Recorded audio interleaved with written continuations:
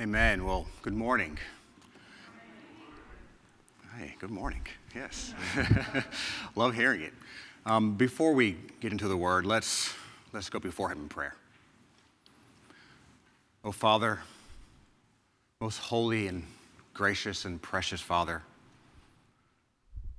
we lift up our voices to you. We have lifted up our voices to a risen King, to an almighty Savior, to one who rules all the kingdoms of the world, to the one who rules our hearts. It is to you, O Lord, that we pledge our allegiance. It is to you we commend our lives. So we ask, Father, as your humble servants, that you hear our prayers, that you be pleased with the praise that we give, that you be honored, O Lord, by the posture of our hearts, that you bring our hearts to a posture that is willing and is ready to give everything for you. Lord, bring us to a posture, Lord, to receive your word and to live according to your word, that we may not stray from your word. Oh, Lord, cause us to delight in your word. Cause us to delight in King Jesus. We thank you, Father. Oh, Lord, be with the preaching of your word. Be with your people as they receive your word. May it go forth in power, and may it change hearts. In Christ's name I pray. Amen. So, we're going to cover Daniel chapter 6.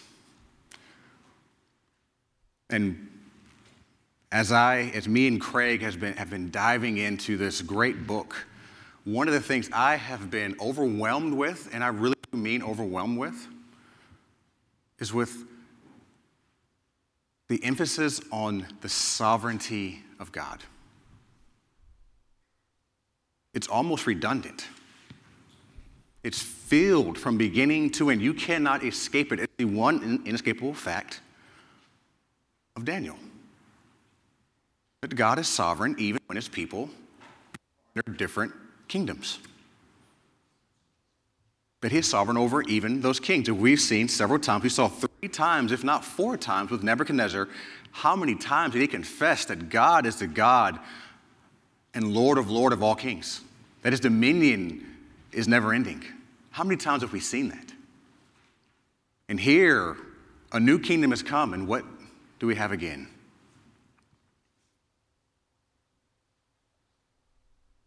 This idea of God's sovereignty, it's not just overwhelming, but it's also otherworldly. There is no other earthly comparison. Can you think of any other thing that has total and absolute control over everything in this world?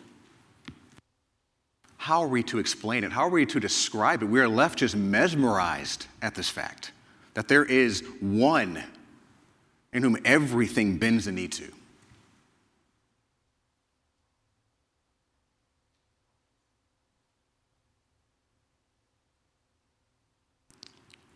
It's overwhelming in the sense that to believe is to give up my rights. I have to repent of the silly notion that I am the captain of my own ship and the wind in my own sails and the creator of my future. Do you see how sovereignty impinges upon everything? Even right now? The one thing that's in your way to do what you want to do is God's sovereignty. The one thing that keeps you safe, believe it or not, is not your mask. It's the sovereignty of God. That's what it is, ultimately, the sovereignty of God.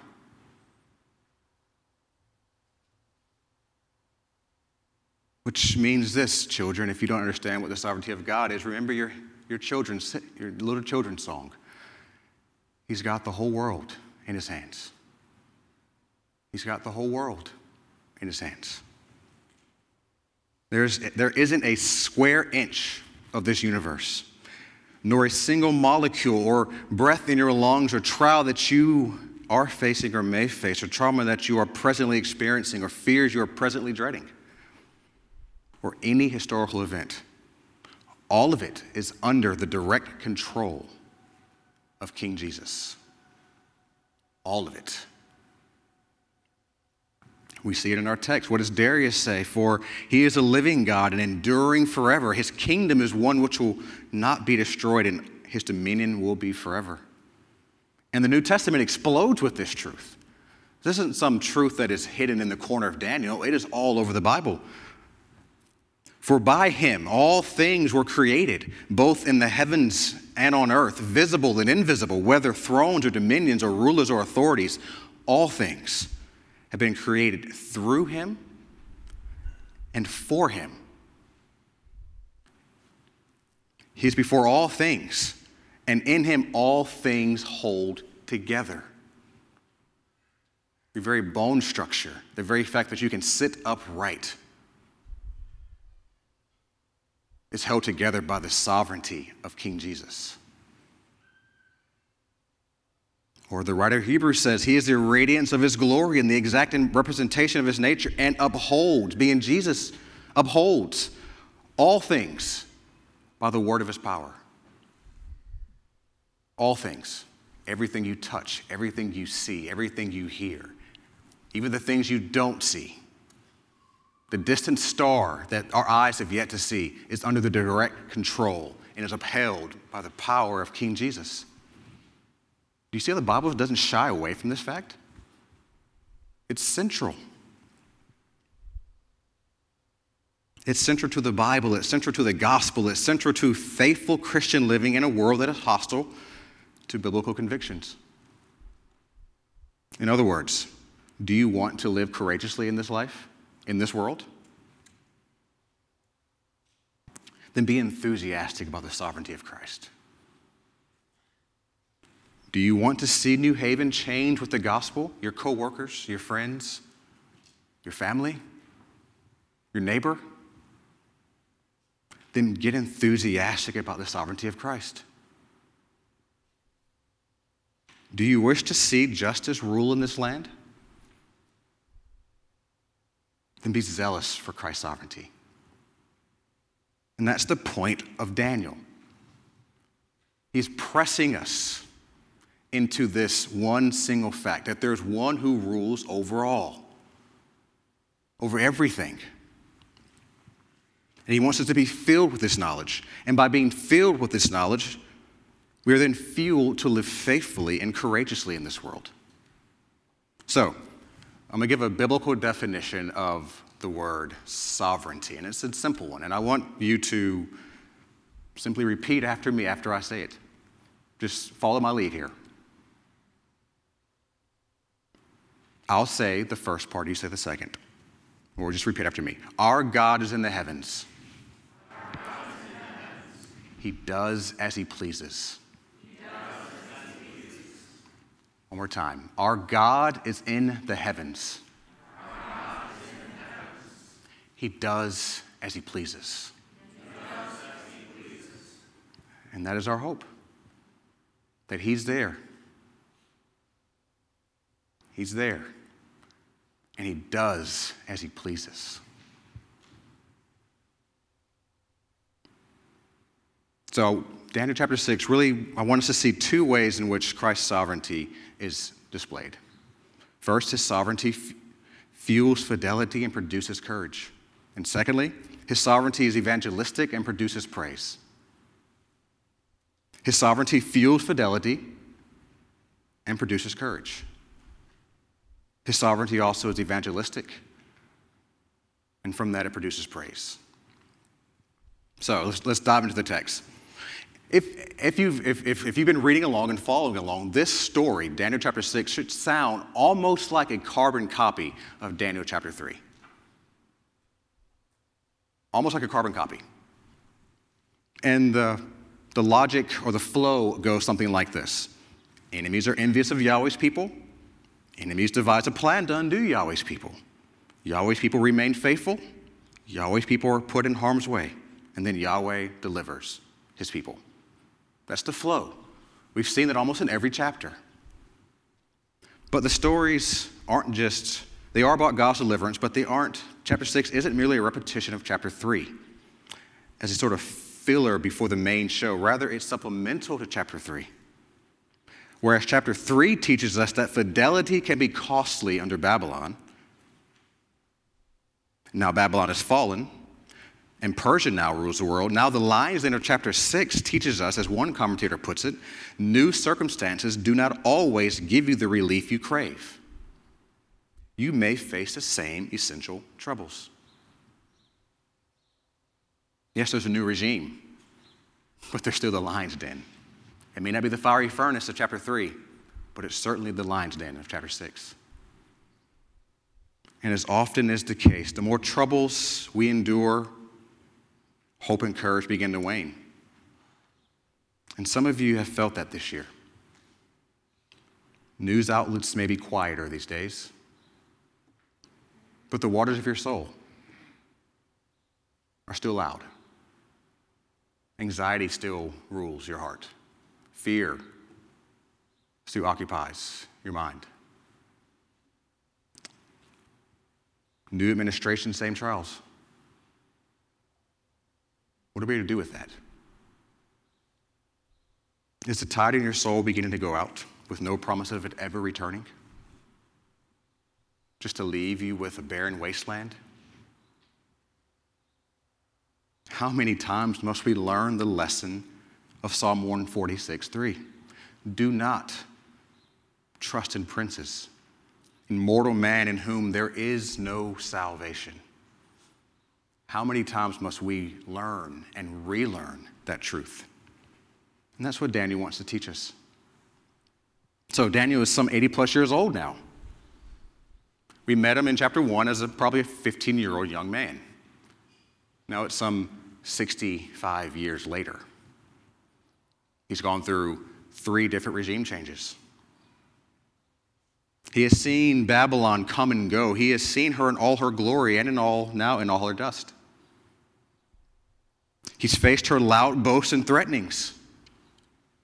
Now she is as silent as a mound of dirt and no more threatening than a lion's corpse.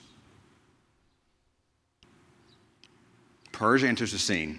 New circumstances, same problem. God's people remain in exile under godless regimes, threatening their faithfulness at every turn. So how is Daniel, and how are we, able to withstand this tide?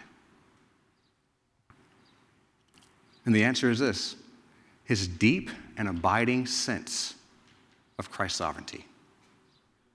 His deep and abiding sense of Christ's sovereignty. And we see it in his prayer in chapter 2. Let me read it really quick. Daniel chapter 2. Daniel prays, "Let the name of God be blessed forever and ever, for wisdom and power belong to him. It is he who changes the times and epochs. He removes kings and establishes them. He gives wisdom to wise men and knowledge to men of understanding. It is he who reveals the profound and hidden things. He knows what is in the darkness. He does. And the light dwells with him. To you, O God of my fathers, I give you thanks and praise, for you have given me wisdom and power. Even now you have made known to me what we requested of you, for you have made known to us the king's matter." And the context of that prayer is this. Remember, Nebuchadnezzar had a terrifying dream, and he threatened all of the other magicians that if they weren't unable to interpret the dream and tell him what he dreamed, that he would lop off their heads. And Daniel's first posture is to run to his friends and notice what his prayer is filled with. It's filled with a deep sense of the sovereignty of the Lord. Even though his head was at stake, he knew that his life ultimately didn't rest in King Nebuchadnezzar's hand, but in God's.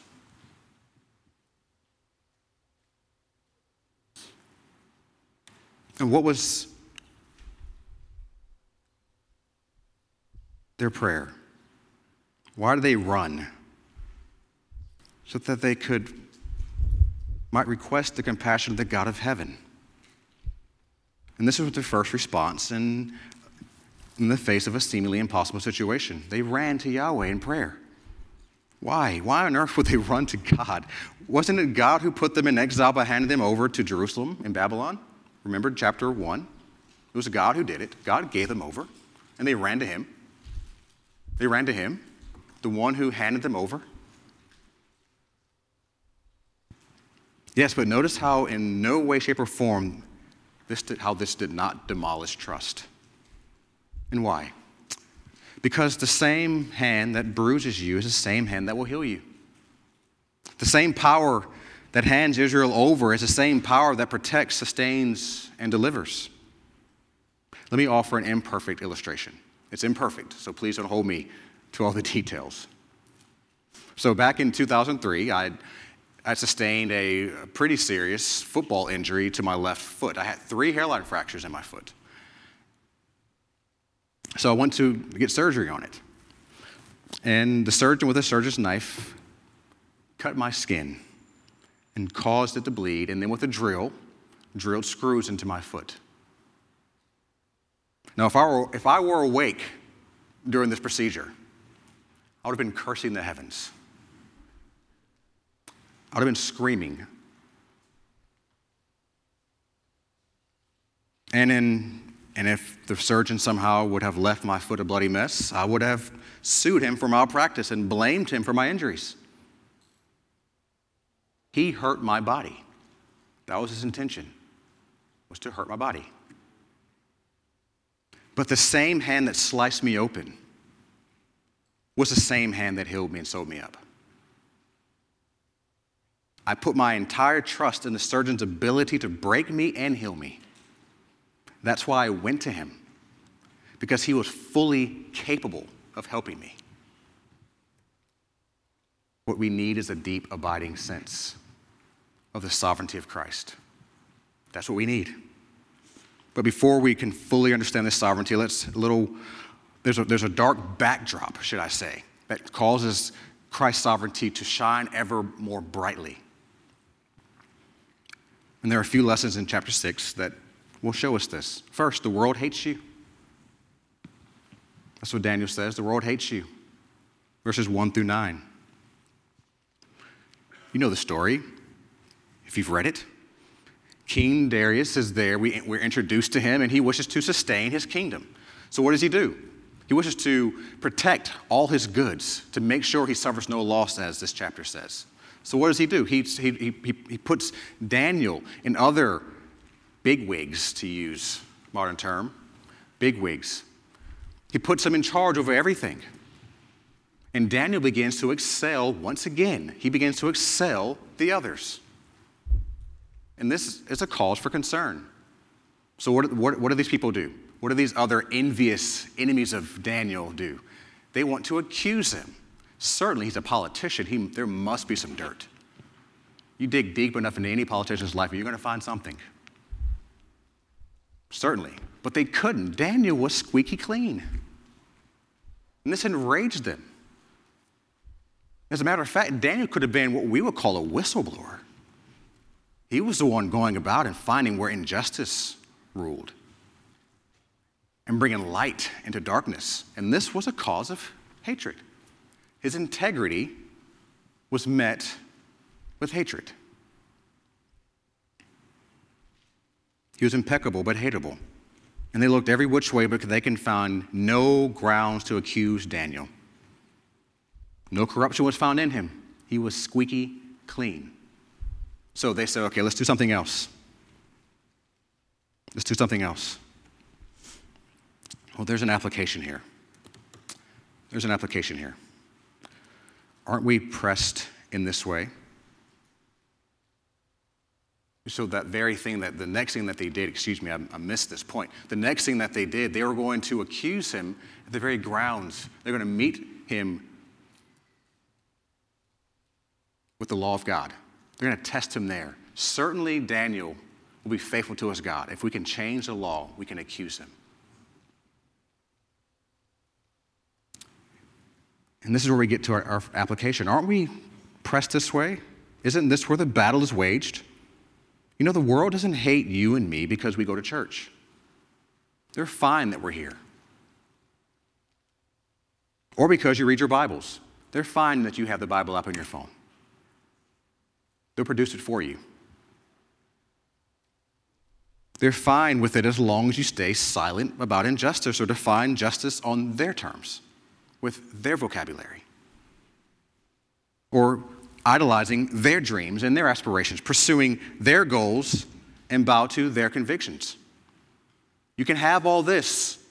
You can have all this religious stuff as long as it doesn't impinge upon our way. No, they hate you because your allegiance is at a cross with theirs. Your convictions are at odds with their convictions. You see, faithful Christian living is dangerous because the world hates you. It is dangerous. Though it is a light to a dark world, it is also salt to a gushing wound refusing to be healed. As Paul says, indeed, all who desire to live a godly life in Christ Jesus will be persecuted. And so it was with Daniel. His enemies sought to corner him. Will he bend the knee to Persia and forsake his God, or will he be faithful to his God in the face of sure death? And they knew the answer. That's why they doctored up this scheme, this ruse. He will remain faithful to his God, which, as a matter of fact, is ironic. It was actually a tribute to Daniel's integrity. Without them knowing it, they were actually saying, this guy is onto something. They're tipping his hat to him. So what was their ruse ultimately? Well, this is what it was. They're going to get the king to make this new law, a law which will both be to his advantage, the kingdom's advantage, and to their own personal advantage against Daniel. Verse 7 says, the king should establish an injunction that anyone who makes a petition to any god or man besides you, O king, for 30 days shall be cast into the lion's den. What did they want to do? They wanted to make Darius the one mediator between God and men for 30 days. No petition, no prayer to anybody else except to Darius, except to him. What was Daniel to do? Then they pressed the king to sign the decree so that the law becomes unchangeable and impossible to revoke. Once the king signs this document, not even his own veto power can undo the decree. No act of Congress, nothing. No filibuster, nothing. Absolutely nothing. So much for earthly sovereignty. This is a slap in the face of earthly sovereignty right here. Darius was going to be able to do nothing once he signed it.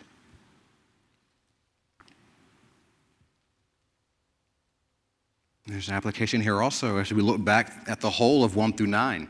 As I said before, faithfulness is dangerous, and we can't forget this. We cannot forget this.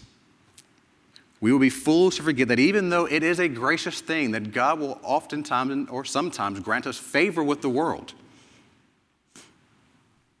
we are always in danger of turning our favor with the world into an idol. And this is how it looks. We see favor with the world as a sign we are doing something right. If the world agrees with us, then we must be doing something right. If they don't bother us, we're doing something right. If they love us, we're doing something right. And this is earthly logic. And the gospel turns this idea on its head. It flips it upside down, or should I say right side up. Let me give a few pieces of evidence. Listen to what Paul says in Romans chapter 5 in regards to tribulation in this world. He says, and not only this, but we exult in our tribulation. That's odd. That's odd. Rejoice in tribulations. Knowing that tribulations produce, not subtract, produce perseverance, and perseverance proving character, and proving character hope, and hope does not disappoint. Why? Because the love of God has been poured into our hearts through the Holy Spirit who was given to us. It's as though Paul says, if you want to exult, to rejoice from the bottom of your soul, if you want to persevere, if you want to have that proven character that leads to hope, if you want to experience the love of God poured into your hearts, poured out into your hearts, something must be emptied in your hearts in order for your heart to be filled up with him. He says if you want that, you can't have it without tribulation. You can't have it without it. It's the logic, it's the mathematics of the gospel. That in a good and sovereign God's hands, tribulation is for your good.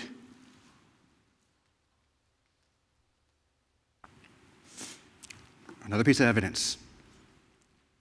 Different letter, same writer, Paul. Therefore, we do not lose heart, but though our outward man is decaying, yet our inner man is being renewed day by day. For this momentary light affliction is producing. Again, not subtraction, it's adding. Producing for us an eternal weight of glory far beyond all comparisons. It says, though Paul is saying, you know how Christ is preparing you for glory. A glory that is weighty and eternal, that far outstrides and outweighs the afflictions you face right now in this moment, in this life. It's by sovereign use of your afflictions. By sovereign use of your afflictions. Faithfulness to Christ in a world that hates Christ will indeed, you will suffer. You will. You have. And young Christian, I can promise you that if you remain faithful to Christ, he will sustain you, but you will suffer for it. Your goal is not to be popular and then win them over. It's not to be popular and then win your friends over. It won't happen. In order to be popular, you have to compromise. And it's not the business of Christians to compromise when it comes to issues of the gospel and the biblical convictions. It's not.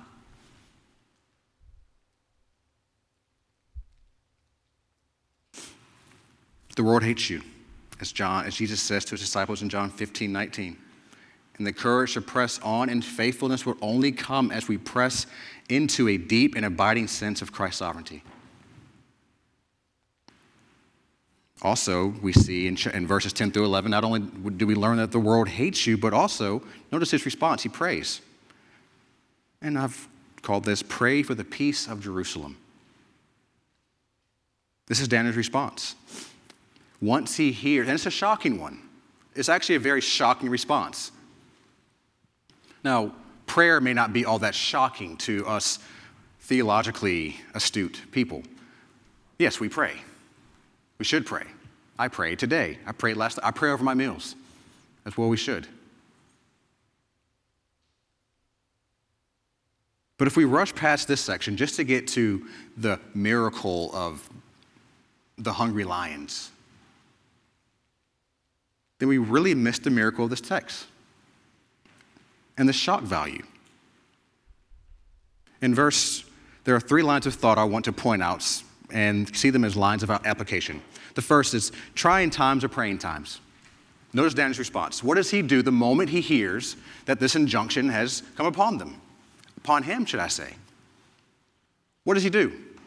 He runs quickly. It's almost though you could see him running. Oh, this injunction, I cannot pray to God. I'm going to go pray. I'm going to pray. Daniel's really being a rebel, worthy of an offense in the eyes of the law. When he was in a pinch, he prayed, because trying times are praying times.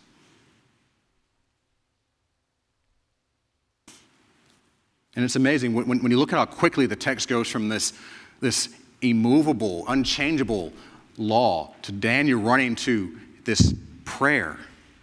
It really is the backdrop. It really shines. It really is the shock value. That Daniel knew that if I get caught praying, I'm going to die. I'm going to die. His first response was prayer. Secondly, set your face towards his promises. So we see his response in prayer, but notice his posture in prayer. Notice what it says right here in Daniel chapter 6, verse 10 in the later part. It says his windows were open toward Jerusalem. Don't skim over that fact. Don't skim over that. And it should be even more shocking. Jerusalem is in ruins. It's in ruins. If his mother and father weren't dead before he left, they're certainly dead now. His friends, the temple, everything. And yet he's facing there? Why would the text emphasize that point? Well, he's just in line with what was commanded in 1 Kings chapter 8, where Solomon commands the people that when they are in exile in a foreign land, they are to face Jerusalem and pray for its peace. And it's all based upon the promises of God. It's all based upon his promises that one day he will restore them. One day he will restore them. One day he will redeem them. And even while they're in the midst of their exile, that he was going to be with them. So yes, set your face towards his promises. As you pray through your trials, you pick up your Bible, go to a chapter, find a promise and pray it. Just pray it. If God said it, will he not do it? Set your face towards his promises. And lastly, it's selfless prayer. Now, we don't get the content of what Daniel prayed. We don't get it. Daniel very well could have prayed for deliverance. He very well could have said, "Oh Lord, save me from this hour," the same way Christ prayed. "Oh Lord, if it be your will, save me from this hour." So it wouldn't be outside the bounds of interpretation to suggest that. But we're not left without anything. Now, we'll get to chapter 9, and obviously in the next few months, should I say, at our rate. But chapter 9 gives us a hint. It's the entire chapter is a chapter in Daniel's prayer. So what it is, 90% of that chapter is a prayer from Daniel. And what's striking is what it is filled with. We don't have time to go through and look at it. It's a whole other sermon in and of itself. But go home tonight, get you a marker, favorite color, and just go highlight all the different ways you see the sovereignty of God shown in his prayer. It's filled with it. Even as he's repenting of sins, he is depending upon the sovereignty of God to heal them.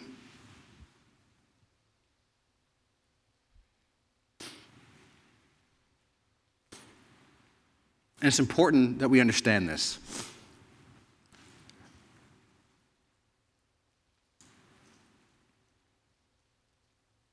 Because what it shows, and this is fascinating, it was quite convicting.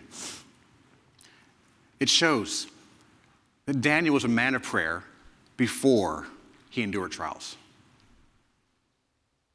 He had a prayer life before he had a tragedy. This prayer was not just a response, an uncommon response from Daniel. No, the very posture of his life was one of prayer. Christian, do you want to be ready for trials? Pray now during these good times. Pray now. Dive deeply now. Don't just wait. You will not become some robust theologian just because trials come. Trials have the power to turn you into a little devil. They have the power to turn us into heretics. If it weren't for the sovereignty of God. Pray now. So if chapter 9 is reflective of, if it says anything about chapter 6 here, it said Daniel was a praying man. But what's even more striking is the entire prayer is not just praying for God's sovereignty, it's also praying for God's people. Everything is in the plural. Everything is about the other, about God and about God's people. It's intercessory prayer. How is it that sovereignty pushes us into praying for others? You may have experienced it. As you're on your knees confessing sins, have you not thought about other people? As you're praising God, as we lift up your voices to say a word of praise, have you not thought of other people?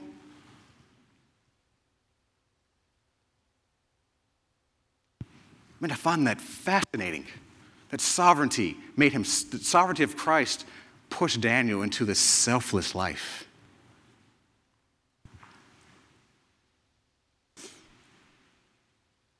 And it's not only in Daniel, we see it again. Paul says, listen to what he says, "Therefore, I ask you not to lose heart at my tribulations on your behalf, for they are your glory. For this reason," and here's the intercessory part, "I bow my knees before the Father, from whom every family in heaven and on earth derives its name." There's a sovereignty. "That he will grant you according to his riches of his glory." And here's the intercession. Here's what he's praying for. "To be strengthened with power through his Spirit in the inner man, so that Christ may dwell in your hearts through faith, that you, being rooted and grounded in love, may be able to comprehend with all the saints what is the breadth and length and height and depth, and to know the love of Christ, which surpasses knowledge, that you may be filled up to all the fullness of God. Now to him who is able to do far more abundantly beyond all that we ask or think, according to the power that works within us." There's a sovereignty. Do you see how the sovereignty of God pushed Paul to trust in it and to pray for God's concerns? To be concerned with the welfare of his people. To be concerned with the state of the church, the purity of the church, her repentance and her sanctification. That's where sovereignty pushed him. Not to blind trust, not to inner self-reflection. Our deep sense of Christ's sovereignty will not only lead to courage and faithfulness, but as I said, to be concerned for the things of God. Now, we spent a lot of time on this part about sovereignty fuels fidelity and produces courage. We see it in Daniel's prayer life. We see it in his response. We now want to look at Christ's sovereignty and its relation to evangelism and praise. And Christ's sovereignty is evangelistic, and it does produce praise. In this section right here, verses 19 through 28, the end of our chapter, can be titled this: Salvation belongs to the Lord. Salvation belongs to the Lord. It's much easier to see, though it's no less impressive. The hatred that Daniel's enemies exude and the inability of Daniel to save himself is actually the dark backdrop which allows Christ's sovereignty to shine brightly. Remember how strong this injunction was. There was absolutely nothing he could do. What he had in front and behind him was this immovable law and the hatred of his enemies. That's what he had. This wasn't a democracy where he could just call up his local politician to say, "Fight for me." There was no lawyers he could call up and said, "This is unjust." No, he was in the hands at this point, ultimately in God. And that's the dark backdrop which allows sovereignty to shine. Paul does it in regards to our salvation, doesn't he, in Ephesians 2? Before he gets to the "but God" part. No, he says, "You were dead in your trespass and sins in which you once walked." And he lays it on us. And then once he gets to verse 4, the "but God,"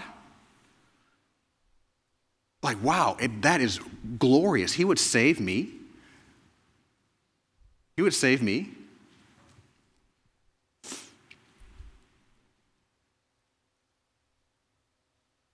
And this is the point, and my goodness, it's the point. Christ will get all the glory, every ounce of it. Not a single droplet of glory and honor will be withheld from him. That he allows us to undergo trials is no mere game in which we are merely pawns. No, he brings us into his great joy. He produces in us great joy. How? By us beholding his sovereign work. Beholding it. And one could argue that the only argument that would have convinced King Darius that God is sovereign and worthy of praise is actually the faithfulness of Daniel in the face of death, and after that, God saving miraculously. That was the apologetic there for Darius. And again, this is not just some hidden doctrine tucked away here in Daniel chapter 6. Its foundation is found actually in Exodus. Consider it. Here are the Israelites at the banks of the Red Sea, an army behind them, a massive sea in front of them. It was either death by sword or death by drowning. That's what they're left with. And what does Moses tell them? He says this, do not fear. This is awesome. Do not fear. Stand by and see the salvation of the Lord, which he will accomplish for you today. Pause. Think about that for a moment. Hear the sounds of the chariots coming your way. Look in front of you and see an impassable sea. And then hear Moses say this. Put yourself in that moment. And what does he say? For the Egyptians who you have seen today, you will never see them again forever. The Lord will fight for you while you keep silent, while you do nothing. What was the result? When Israel saw the great power which the Lord had used against the Egyptians, the people feared the Lord and they believed in the Lord and in his servant Moses. Salvation led to belief and praise.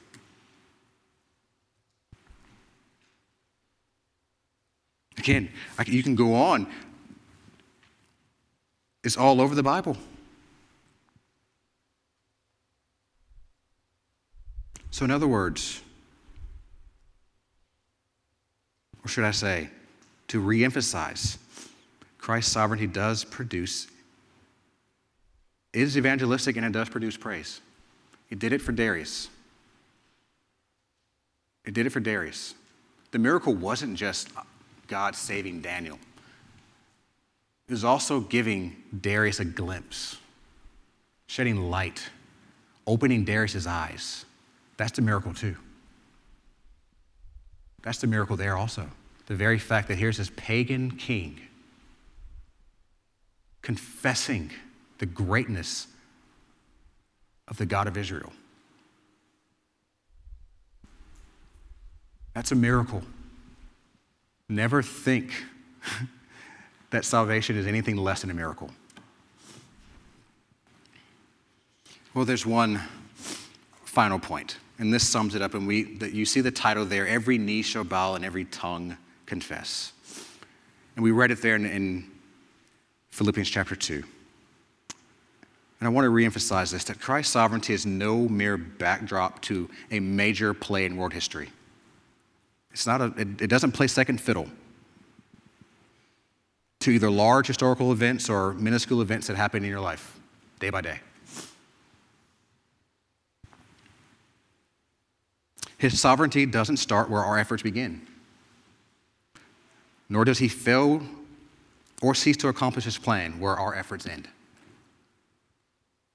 His sovereignty isn't impotent simply because, from our vantage point, which is always as narrow as our news feeds or phone screens.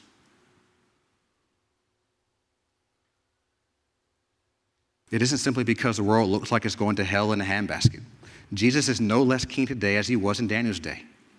And my goodness, if we would only filter all our fears and our anxieties through the lens of Christ's kingship, imagine the courage we would have. Imagine the courage we would have to face fear with faith.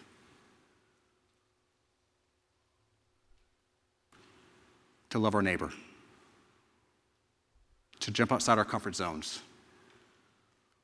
And to go in those places that are not popular to go to. To do things that the world would say, that's silly. Why on earth would you quit your job to go do missions? And I'm not recommending that anybody do that necessarily, but just imagine that. Just imagine that. I'm going to move into this neighborhood. Just imagine that. Just trusting in the sovereignty of Christ that he will provide for everything.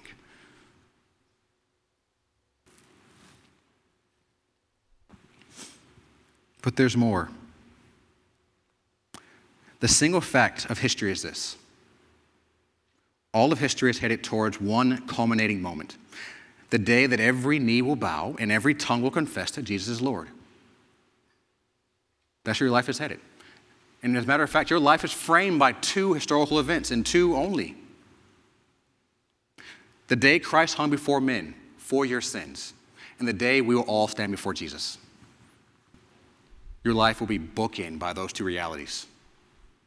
The day Christ hung before men, and the day we will all stand before King Jesus.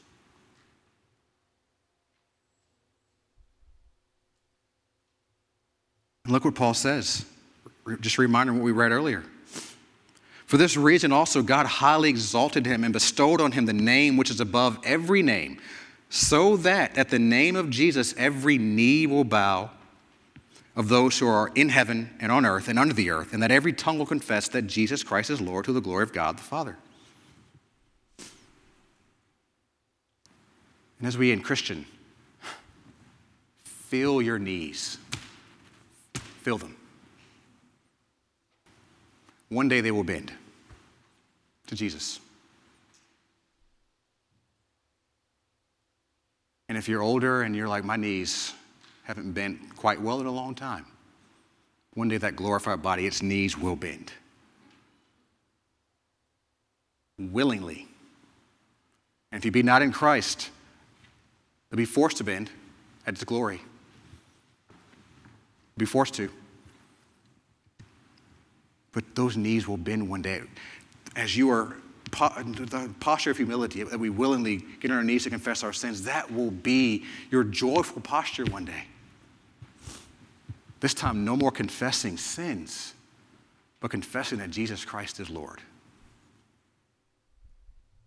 Take recognition of your tongue, especially as we get ready to enter into the Lord's Supper.